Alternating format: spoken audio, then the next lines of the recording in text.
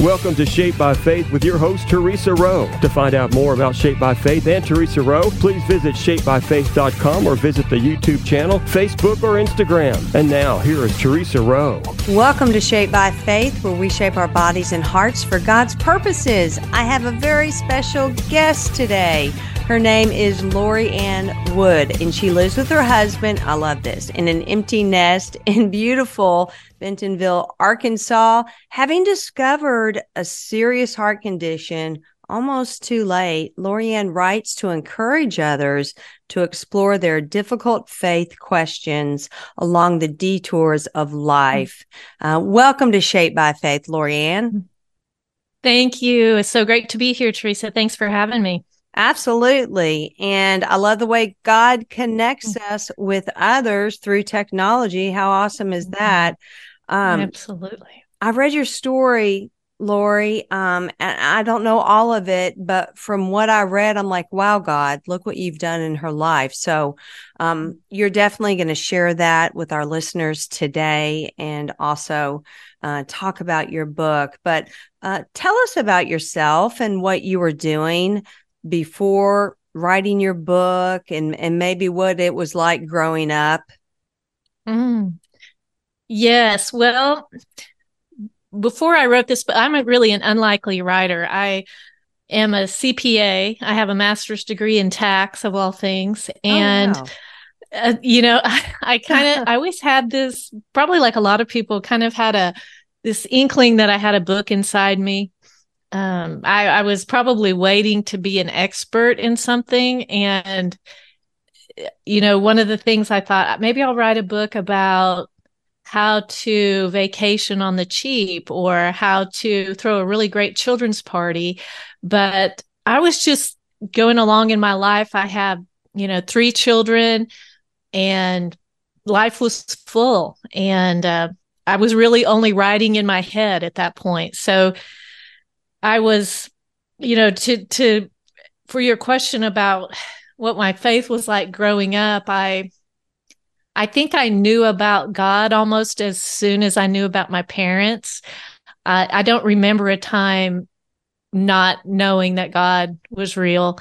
And I was raised by a mother who knew with every fiber of her being that God was real and active and made a difference in her life. And then I married a man with the same spiritual DNA. And so I was raised in the church. We raised our children in the church. And that was just part of what we did as a family. So what happened to me was about 8 years ago, I was doing all the mom things, getting ready for Thanksgiving. It was Thanksgiving week, and I just wasn't feeling very well. And I went to convenient care a couple of times that week, hoping to really maybe get a steroid shot or an antibiotic or something and get ahead of it. And I was still functioning, but I just knew I wasn't myself. I was very fatigued and getting worse. And I thought, this is probably pneumonia. So the day after Thanksgiving, I spent Thanksgiving itself really in bed the whole day. Mostly, I didn't feel that bad. I just didn't have any energy to get my feet on the ground and walk, even though that whole week I had prepared for Thanksgiving in little bits and pieces.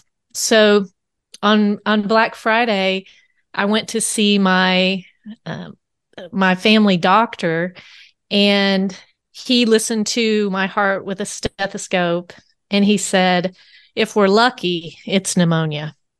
Mm-hmm. And I was thinking that was worst case scenario. So that would caught me off guard a little bit. And then he took a chest x-ray, and he found that my heart was very enlarged, and my heart was functioning at just 6%. So he direct admitted me into cardiac ICU, and I spent 2 weeks there. And that was when I really first heard the words heart failure. Didn't know what that was. It was something I didn't expect. I thought it was something that was going to resolve itself, and I was going to kind of get back to my normal life. I still had kids at home at the time, and, you know, was just eager to get back to what my plan was in life. And so I wasn't expected to leave ICU, and obviously I did, but they sent me home with a hospice binder, and they were thinking about maybe 6 months, if it played out as it normally would with the shape that my heart was in.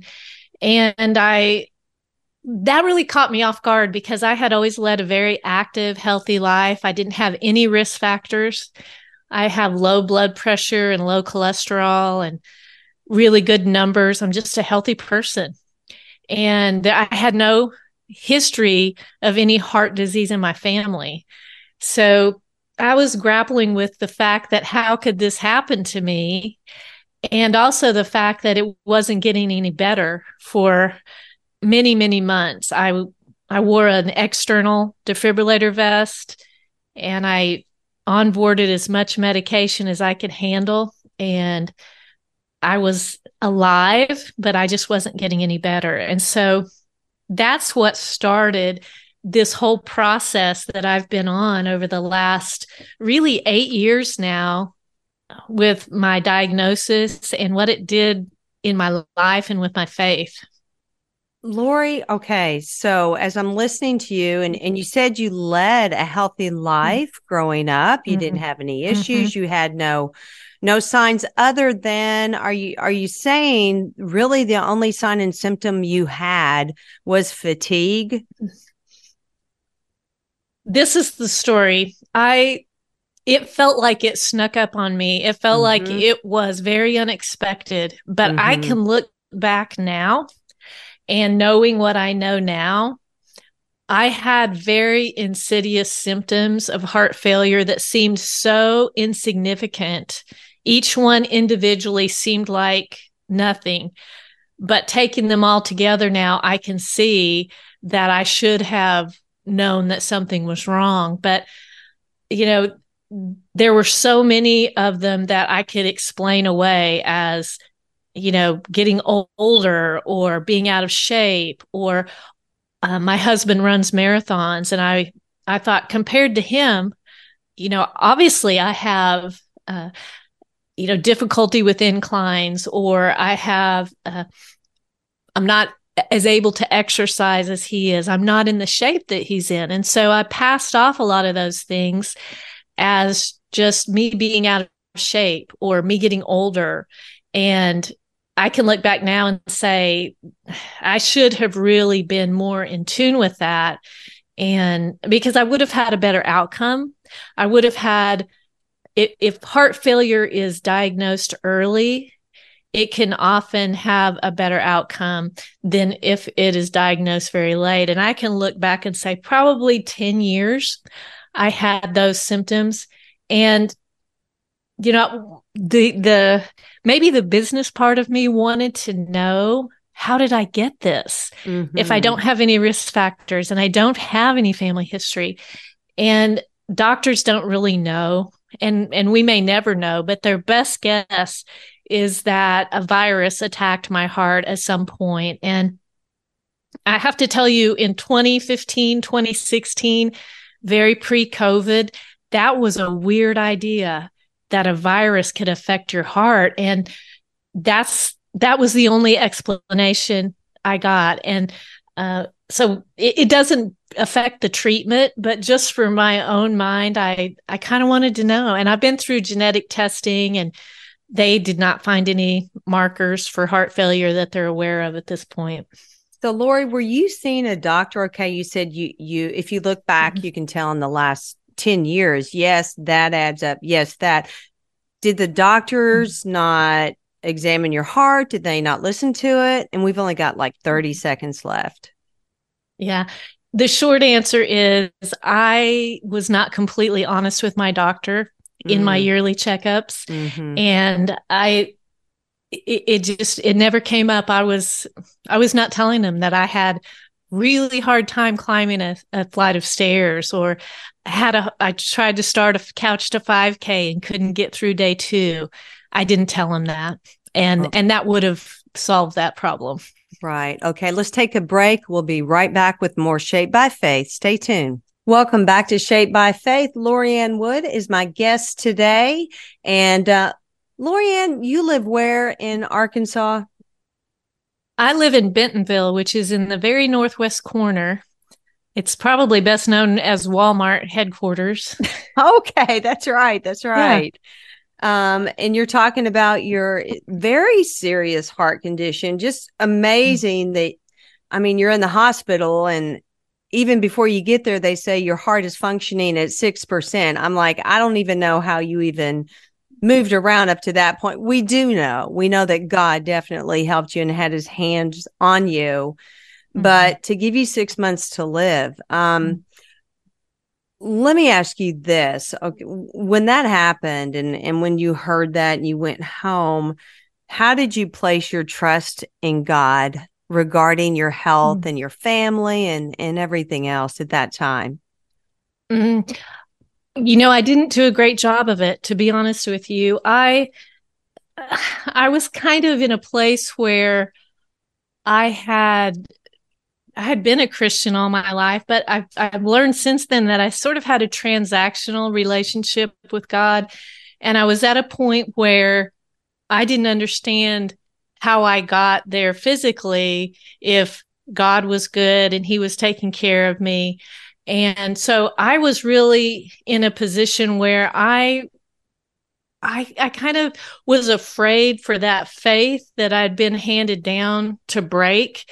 So I just really shut God off. I thought, I'm not going to mess with that faith that I've been working on all my life, because it might break, and I'm going to just come back to it when my life comes together, because I can't reconcile why God would let this happen and it to be so unexpected and so serious and not intervene, because I had people praying for me around the clock. I have framed prayer chains where people would set their phones to remind them to, get up and pray for me. And some of them still are, but I didn't understand why all those prayers and the prayers of, my family and all of that was happening, and God could move and show that healing. And he didn't seem to be willing to do that. And so I entered into this place of silence with God, and it was a very difficult time because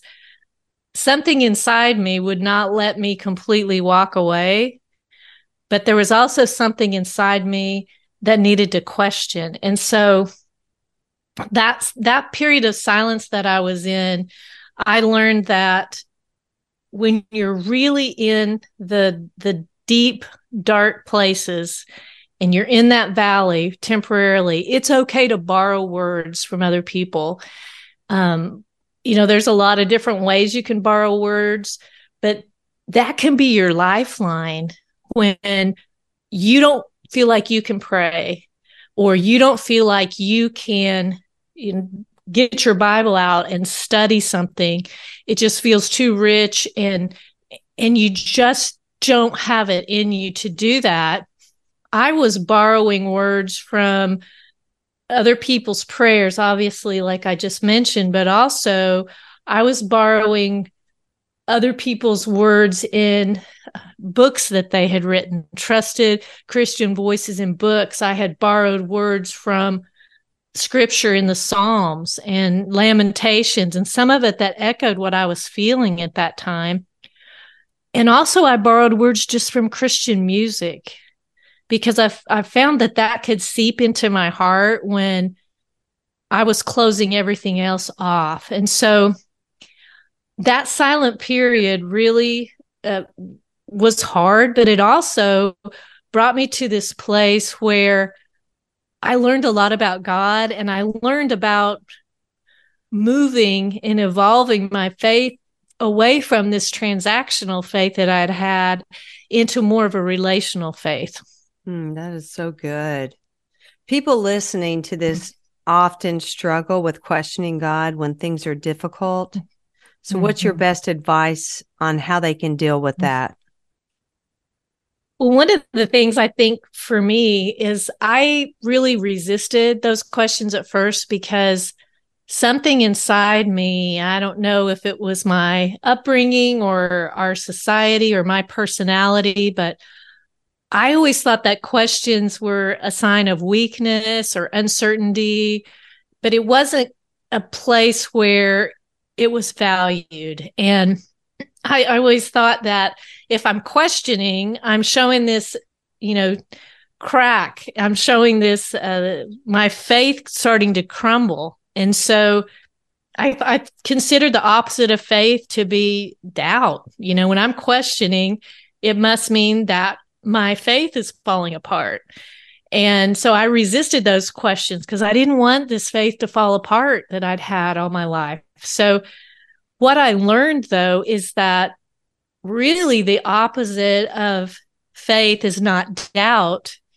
The opposite of faith is indifference. The opposite of faith is walking away. And that's easy to do when you can't reconcile your questions. But if you are questioning and doubting and contending with God, you are meeting him every day. He's top of mind every day. And I found that when I could poke it and prod it and wrestle it and question it, my faith got stronger and it became more defined and clearer.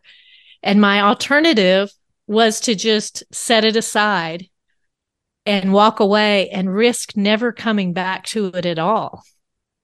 Wow. I love what you just said. I'm just taking it all in. I'm just kind of lost in what you're saying. Not lost, but I shouldn't say lost. It's like, I forgot I was interviewing you. I was just listening to you, just drawn in by your story. And I love that you said the opposite of faith is indifference or walking away from your faith. That is so good. Yeah. I mean, it's fine to say, Lord, I'm here. What is going on? Please show me, give me some insight, give me some direction. I love that. Yes. Oh, go ahead. I was just going to say one of the things that because I didn't start that, I started to walk away because I started to put my faith away and say, I'll come back to it when my life comes back together. But when I did that, I could feel there was something inside me that told me my faith is starting to die as I'm putting that aside because I was just walling God off. And so that's what brought me back to it, that need to, I can't just walk away. And so that pull back to it is, the Holy Spirit saying, I'm not done with you yet. You're still in this. And so I think when people feel that need to protect their faith instead of contend with it, that's sometimes where it starts to weaken rather than those cracks where we start to question. And we can look at scripture. When you talk about wrestling with God, we know that Jacob wrestled with God. I mean, we can read that in the book of Genesis. I believe it's chapter 32. And that's okay. It's okay. To have those questions and to wrestle with God. Okay, so let's talk about your book, Divine Detour. I love the name of it, for one. And we probably only have about a minute left in this segment. We're going to carry it over to the next. But what prompted you to write your book? Well, it all started with a little journal that someone dropped off in the hospital that I expected to burn as soon as I was released. So it was a very bumpy start with the book, but I'm glad I had that. My husband encouraged me to keep writing stuff down, even though I did not want to write it down. But I'm so glad I did because that kind of started, that was the springboard really for the book. That's good. And why are stories such a central part of your book? Well, I started with the stories because I was examining my own life. I was looking at my upbringing and where I had been. And when I started to share those stories with people in articles and online, people were saying, I did that, or I had that same lunchbox, or I remember that when I was growing up, or when I was raising my kids, that happened. And so I realized that those stories were my connection points with other people who probably have nothing to do with heart failure, but we have stories that sort of rhyme with each other. And when I could find those connection points in our lives with other people, then I knew the message was going to go beyond just someone who had even a health diagnosis. It was going to go way beyond that. And so that's why I leaned into trying to really write some vulnerable, empathetic stories that would really just kind of show the crack in my veneer and say, yeah, we're kind of the same that way. That is so good. Let's take a quick break. We'll be right back with more Shaped by Faith. Welcome back to Shaped by Faith. Lori-Ann, I am so thankful that you're sharing your story. Let's talk about your book. And your book contains 40 days of essays. Why 40? Yes, 40 essays. I knew it had to be essays because I wanted it to be bite-sized readings where people could jump in at any point in time if they're in the car line or waiting for a doctor or whatever. Because I think, especially when we're going through something like a life detour, we're in this place where our attention span is really short. And so I leaned into the essay idea, and then I realized that it needed to be 40 because the whole basis of the book is based on Jesus's 40 days in the desert. Right before he began his public ministry, he was detoured into the desert. And so those 40 days, it felt like a good fit, and it felt like similar to what was happening to me. But then I later learned that 40, in scripture, you see 40 a lot. It represents testing or trial of some sort. And we see it where Moses fasted for 40 days, or the Israelites wandered for 40 years, or Noah was survived for 40 days. And they're on and on about 40 days, years. 40 was a time when God tested or allowed trial for people. But then the thing that dawned on me that was really an aha moment is that 40 is also God's environment for change, because after every one of those 40s in the Bible, there was something new on the other side of that, something that God had planned, something bigger and better. And so I knew that if I could tap into that 40, it would represent that trial or testing, but it could also be this springboard to where people could see it as sort of a threshold to what God has planned next. And, in scripture, we see that because 40 days after the resurrection, Jesus ascended into heaven. And so there's this newness that comes after the 40. And I really wanted to lean into that because I wanted it to be something that was meaningful for people, but I also didn't want to burden them by saying, you have to do 40 days in a row and you have to start on day one and don't miss a day, because we all know that that's not how life goes. So hopefully people can just jump in day 6, day 15, whatever day, and eventually get through all 40 and just know that the 40 part of it just means that God's taking them through something and putting them at a threshold for something new and better.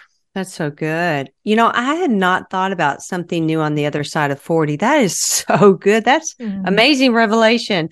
What's the most important thing readers will learn from Divine Detour? I hope that the most important thing they take away is that no matter if they've been a Christian all their lives, no matter how old they are, no matter where they are in their life, that they have permission to ask questions, and that those questions are not something that you should be afraid of. They actually are a means that are used to strengthen faith. And Jesus used questions in the Bible. Questions are not something that we need to be afraid of. And I think one of the things in the book too that I tried to really lean into is that, we ask these questions, and most of the time when you ask a question, the goal is to get an answer or an action step or something like that. But what I found was more than the questions, I just needed the permission, or more than the answers, I just needed permission to ask the question. And by doing that, my focus shifted from what I thought I wanted, which was a physical healing. And my attention started to focus into what God was showing me I really needed, which was a deeper relationship with him. So through that constant questioning and contending with God, he molded my heart and said, I think what you're after is not this temporary physical healing that you could have before you eventually do die, but I think what you're really after is this eternal relationship with me. And when I could lean into that, I knew that the value of those questions was bringing me closer to God. That is so good. Gosh, we could talk all day, but Lori, we have like a minute left. How's your health and your faith doing now? You know, heart failure is an up and down journey. And right now I've had a couple of dips in my heart function in the last 6 months. I got a new device, but my faith is doing great. I have really leaned into what I've learned. It's been so valuable to be able to look back, and I would encourage anybody that's thinking about writing, or even somebody that's just going through a journey, a detour, to really write things down and lean into that part of it. Because once you can do that, that starts that contending with God and that's questioning. So God has been faithful to really open my eyes into what I needed and maybe not necessarily what I wanted originally. That is so good. Lori-Ann, I want to thank you so much for being a guest on Shaped by Faith. You were such a lovely guest. Oh, thank you so much. It's been great to visit with you, Teresa. And thank you for listening. I'm Teresa. Everyone have a great day, a blessed day. Bye. Thank you for listening to Shaped by Faith with Teresa Rowe. Remember to visit shapedbyfaith.com to find out more about workouts, the TV show, podcasts, blogs, Shaped by Faith products, and much more.